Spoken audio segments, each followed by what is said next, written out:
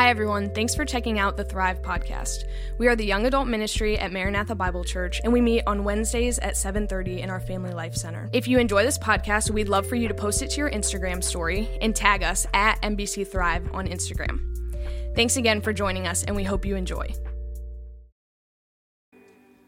And Lord, that is our prayer, that we would build our lives on you and your love for us and your acceptance of us. And God, would you help us to not think that we can earn our way to heaven or earn your love by doing more and being more impressive, but God, it would be upon you and what Christ has done for us. God, would you be with us now as we jump into your word? Holy Spirit, would you speak to us? Would you correct us? Would you help us? And would you guide us along tonight and help us to apply whatever we learn tonight? We pray this in Jesus' name. Amen. If you have your Bibles, go ahead and turn to the book of Colossians. Colossians chapter 1. If you're new to the Bible or any of this stuff, it's all going to be on the screen for your benefit. But Colossians, towards the back end of the book, tonight we are going to finish chapter 1. There are 4 chapters or major sections in the book of Colossians, and each one will seem to have a common thread or a common theme. And really, this whole book and what we have said, this letter in Colossae, this guy, Paul, is writing to them, and he is trying to communicate something extremely important to them. He is trying to relay a message to them because they had forgotten some things, and there had been people who had posted, who had said some lies about Jesus. What they were saying is that Jesus is not necessarily all that you need.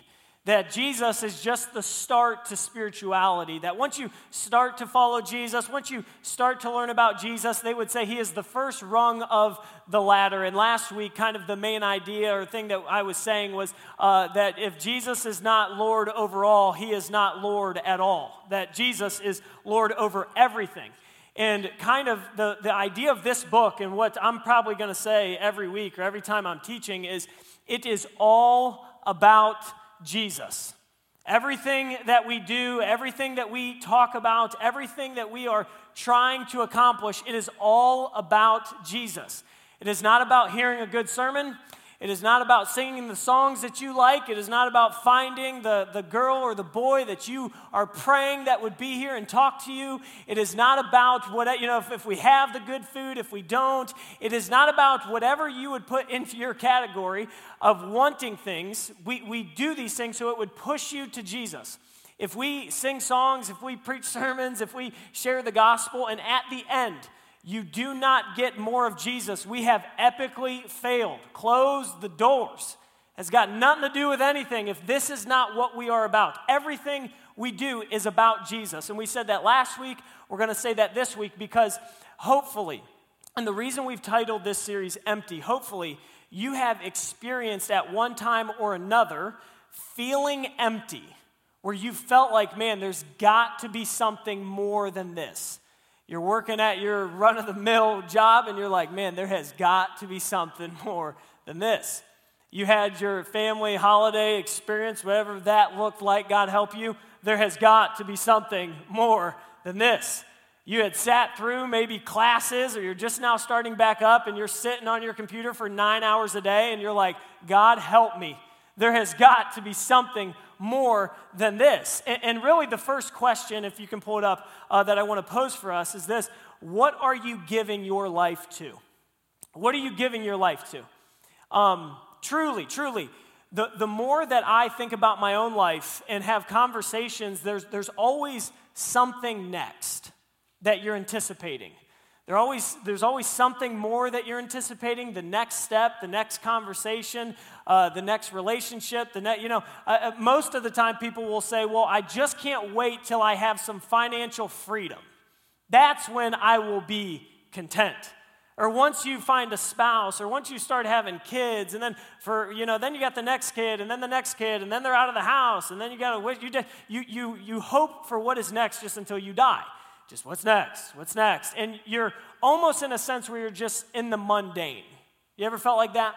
Just kind of doing what is right. You hear all this stuff going on outside, and everyone's just yelling about politics, and you don't want to hear anything about politics ever again. Amen. Amen. Seriously. You're just done with that. You're done with conversations about people asking you, what are you going to do with your life? What are you going to do? You're like, I don't know what I'm doing tomorrow, man. Like, I don't know. I don't know. What are you giving your life to? And here's what my goal for the next few moments is. That you would realize, and I would realize, that what we give our lives to is not something in the future. It is now, it is today, and it is a person. And his name is Jesus. That we are not living for something someday. And that is what you are taught, that's what you are fed. You're just constantly, you got to start putting away for retirement. If you're 18, if you're not, you're going to be homeless, and you're hearing all this stuff, and you got to build, resumes and, networking. You got to do this, you got to go to the right, and you're overwhelmed with, man, can I just breathe? Can I just breathe? That we are not built, we are not meant as hopefully Jesus followers to just only anticipate. That we would not just give our lives for something in the future, but we would give our lives for someone today. And the second question I want to pose before we jump in is this. When life is difficult, what do you do? What do you do? And you might be in two different seasons tonight or two different camps. You might be in a great season. You're just doing awesome. You are just loving people. You love Jesus. Top of the mountain. You even lifted up them hands when we were singing. You're feeling great. You're feeling great. And then there's the other side, maybe you're not doing so great. Or when life is hard or difficult, what do you do?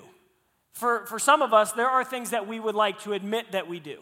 Or we wouldn't like to admit is what I mean. For some of you, when life is difficult, you will DoorDash Chipotle, right? You'll overpay, and you'll have it sent to your house. You will, Lord willing, get to watch TV or Netflix for about 9 hours straight. You don't want to talk to anybody unless you're stalking, what they're doing. And you'll just kind of hide out and say, if I have to see anyone, it will drain me and I will lose my lid. So I just kind of, buckle down. What do you do when life is difficult? Because and for a lot of us, when life is difficult, we like to view it as a season, right? Or we're hoping that we're going in and then hopefully we're going to go out of difficult seasons. But this portion of the letter, and this guy, Paul, and as he's addressing this, his life was not a difficult season.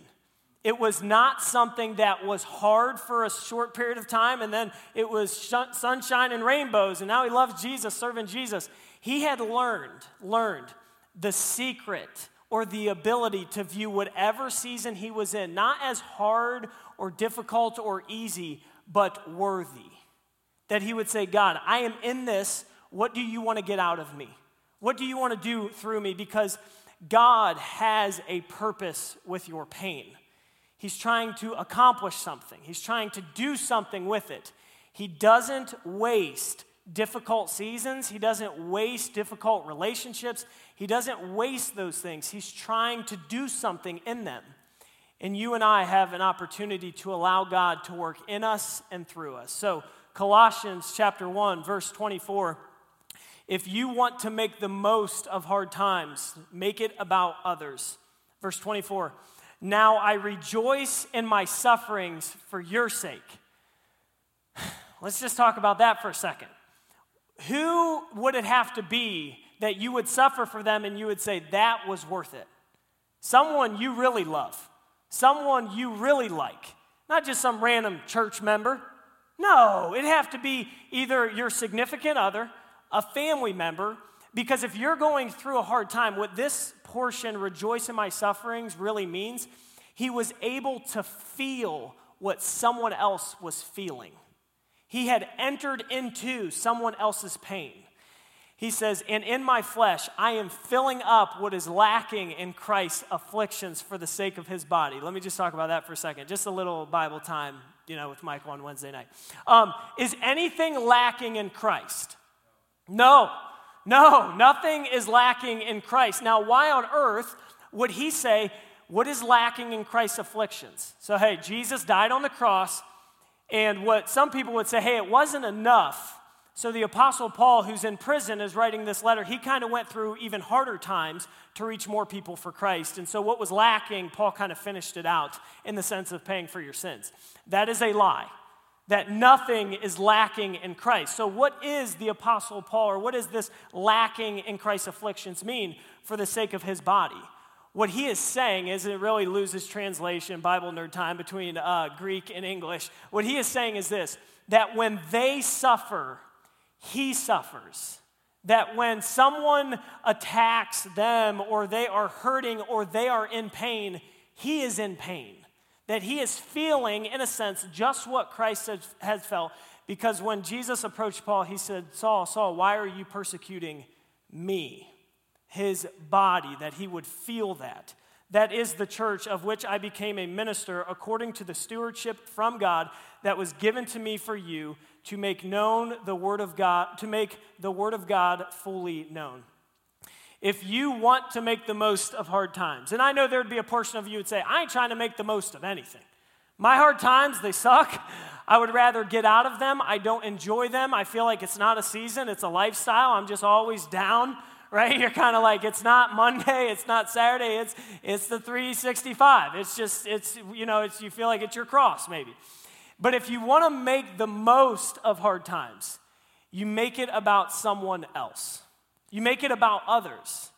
That really this guy has the perspective, no matter what he is going through, that if someone else is better because of him, he is better. So the question, at least I'm posing for this tonight, if you'd go down, I think it's not Romans 5, but the next one. Who is better because of you? He said that I am rejoicing in my sufferings. I'm making the word of God fully known to you. He's really not in an ideal situation, but he is concerned about them. He is feeling what they felt.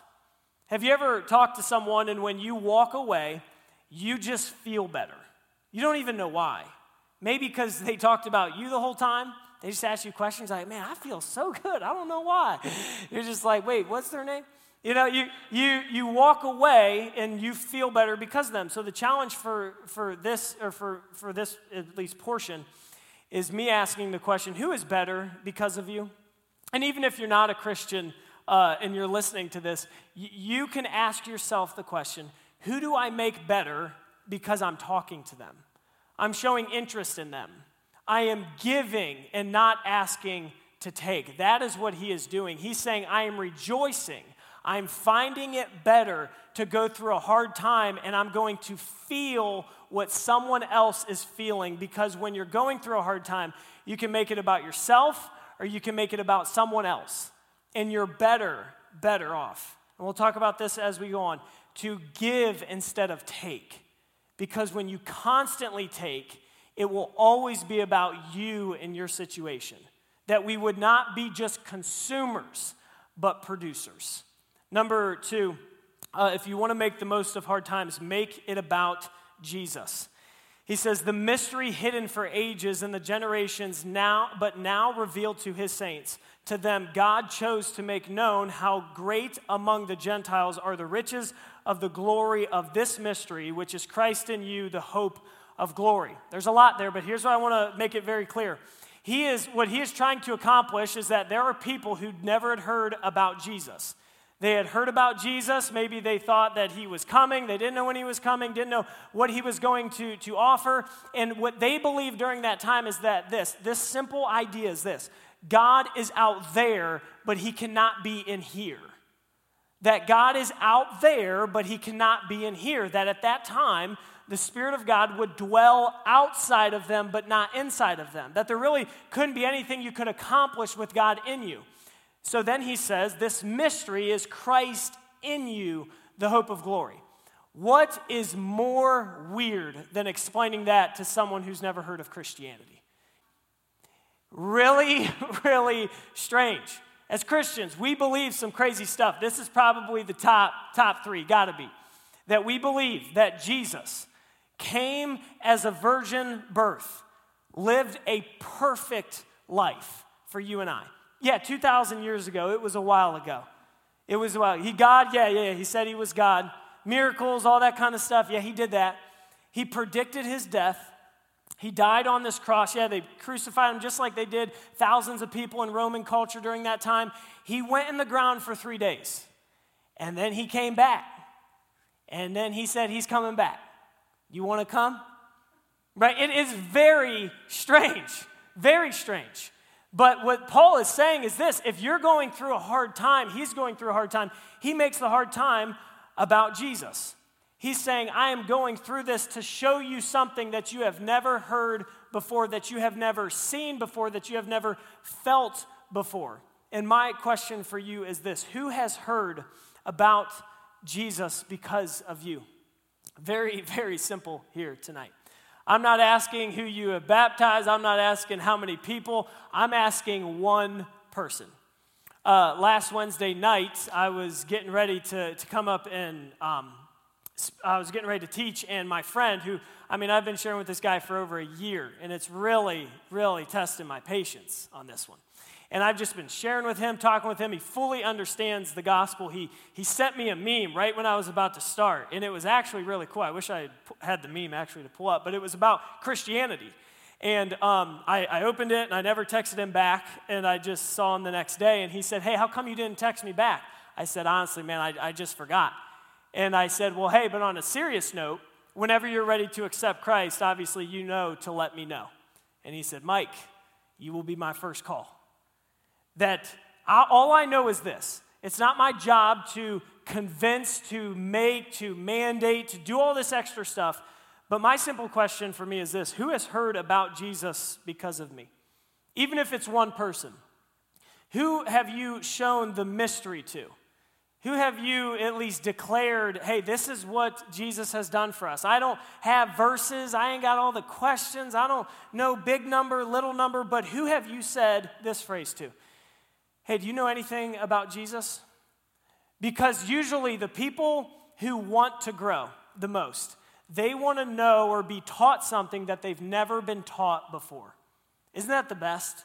When there is a Bible teacher, you'll be like, whoa. And you're like, that was awesome. And then it didn't make you do anything. You're like, that just was really good. That was really, really good. But you didn't tell anyone.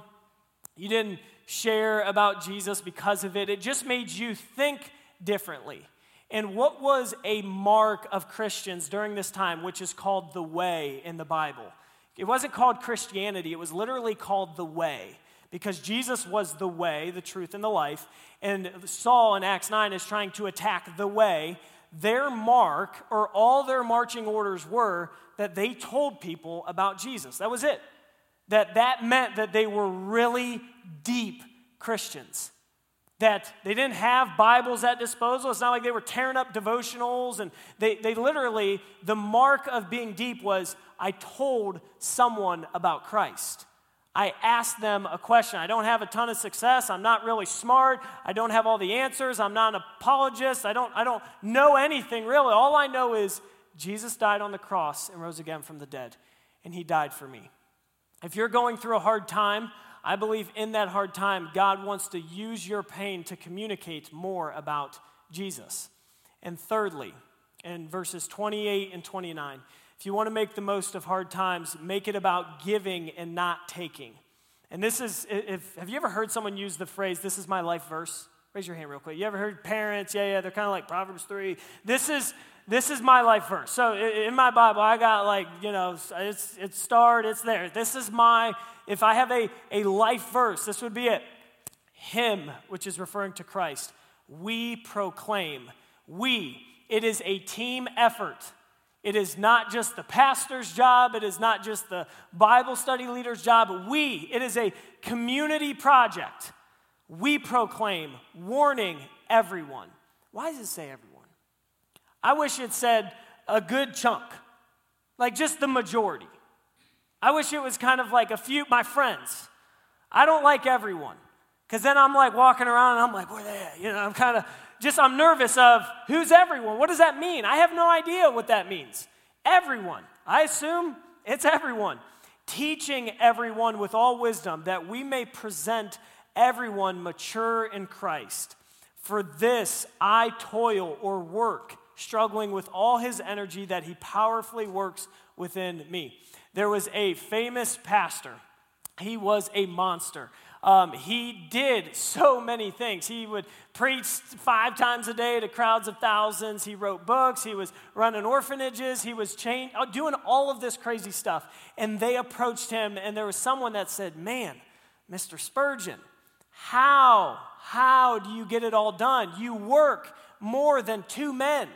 He said, "Didn't you know there are 2 of us working? That Christ in you, he is powerfully working." And here's what is true. If you are able to, in your hard season or time, to give instead of take, that is only possible when God is in you. Christ in you, the hope of glory. And the question that I'm asking is this as well, is who has received because you gave? Who? Is there anyone in your life that you have crossed paths with? I'm not, saying you bought them Starbucks behind the line. I'm not asking, you kind of fill in the gap here. Who has received because you gave? That you have decided to give when you didn't have much to give. God has not given you all that you have so that you would have all that you want. He has given you all that you have so that everyone could have all they need. That needs would be met. And anytime that I talk about this idea of giving instead of taking, this picture works best for me as I think about it. Some of us would be considered a swamp. That this idea of a swamp, that water flows in, it comes in, but what happens? It gets stuck. Swampy Christians stink. They literally stink. Swamps, they smell. You ever try to ride a 4-wheeler through a swamp? Yeah, you front wheels, you're stuck. You ain't going nowhere. And here's what happens with swampy Christians. Majority, I think, within church context, this is where you're at. You have heard thousands of sermons, thousands, but you don't remember one. You have heard hundreds of worship songs in your car, crying. You're in it. You're just praising it. And you're in it. But you have never, ever told anyone or anybody about where you are spiritually. The only time you would open up your mouth about God or church or Christianity is to critique. Why don't they do this? I don't like that study. I don't like this. I don't like that song. Why he's singing? Why she's... That it would only be to critique. Swampy Christians are people who only consume, make Christianity smell bad. It really does. And I have had seasons of my life where I'm in the swamp. I'm just stuck. It's only taking in, but it's not giving out. Well, what's the opposite? A desert. Desert is tough. You're always giving, but you're never taking. The only things that you like to be at are things that you are doing things, that you are accomplishing, that you are giving, that you're pouring out, but you're not taking in. Christians who are in the desert, or that are people who are always giving, it is hard for you to comprehend just to sit and listen and take in and be ministered to. It is extremely hard because the only thing you see, God bless you, are people's needs. That's why you come to stuff. That's why you do what you do. And then lastly, the perfect one, I took a picture of Christian's garden at his house. It's just beautiful, man. It just looks great. It's just gorgeous, man. I mean, it's flourishing. In January, I was like, look at that picture, man. That is impressive, right? A garden that it would be the proper intake would also be the proper output, right? That when you realize that in that environment, that is when you are able to make most of your hard times. And this final, go to the next slide. When my needs will be met when my life becomes about someone else's. That if I am, and this guy who is writing this letter to us, it really is like, you're kind of like, man, this is some heavy stuff. I kind of just want to encourage tonight.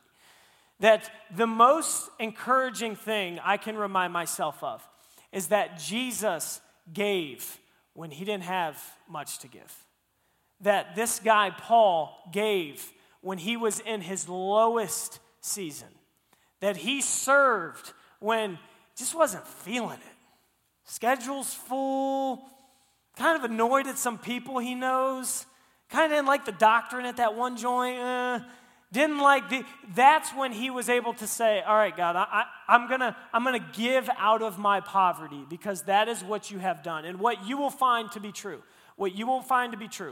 when my needs will be met, when I start to give, I start to ask, I start to tell people about Jesus, he will in turn bless me and fill mine. That as I tell someone about Christ, he will fill my spirit. When I ask someone about their needs and I seek to meet their needs, he will fill mine back up. That it is a cycle that takes place. And it is in Acts 20:35. It says this, in all things, I have shown you that by working hard in this way, we must help the weak. And remember the words of the Lord Jesus, how he himself said it. It is more blessed to give than to receive.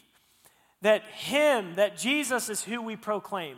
That if I'm going to work and be tired for anything, that it should be for Christ. That there is not. And here's what is hard to get into your mind. There's not a season where you will finally wake up and say, man, everything is so perfect. Now it's time to live for God. I got my girlfriend. I got my car. I got my job. I got my house. Everything just seems so perfect. That day will never happen. It will be in the moments when you feel like you need God the most. That he will in turn, like I said, fill you back up. Because this idea and what I started out with tonight is this. God has a purpose for your pain. That he is trying to accomplish something. When we talk about empty in the book of Colossians, God, what he does, because he's so good, he allows you to feel empty so that in your emptiness, you would come to him and he would fill you up.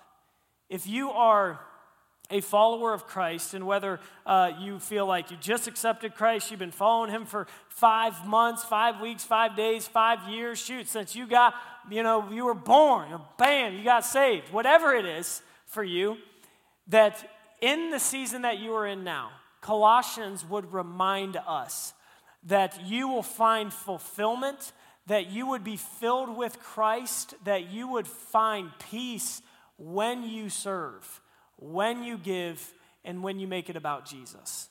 When I am in hard seasons, when I consume, I will get jammed up, and I don't have the ability to see what does God have with my pain, because my pain becomes about me. And what God did is in his poverty, in his weakness, when he was going through the most pain that he could possibly, you and I can't even fathom, he had you in mind. That he went through what you could not go through. That he went through pain so that you could be comforted. That he went through suffering so that you could have freedom. He went through slavery, in a sense, so that you could have a friend. That he went through this so you could have forgiveness. And the greatest gift in the world is Jesus. It is all about Jesus. It is always about Jesus, and it will always be about Jesus. We don't graduate from that idea. We don't move on from that idea. Everything springs from Christ. And my question for tonight for some of you is, have you ever accepted that gift? That Jesus died on the cross and rose again from the dead, and you can have a relationship with him. The Bible says, if you confess with your mouth and believe in your heart, you will be saved. That with the mouth we confess, that whoever calls upon the name of the Lord will be saved. And why don't you make that decision tonight? And for some of us, why don't we tell someone, maybe just bring it up for the very first time? Let me pray.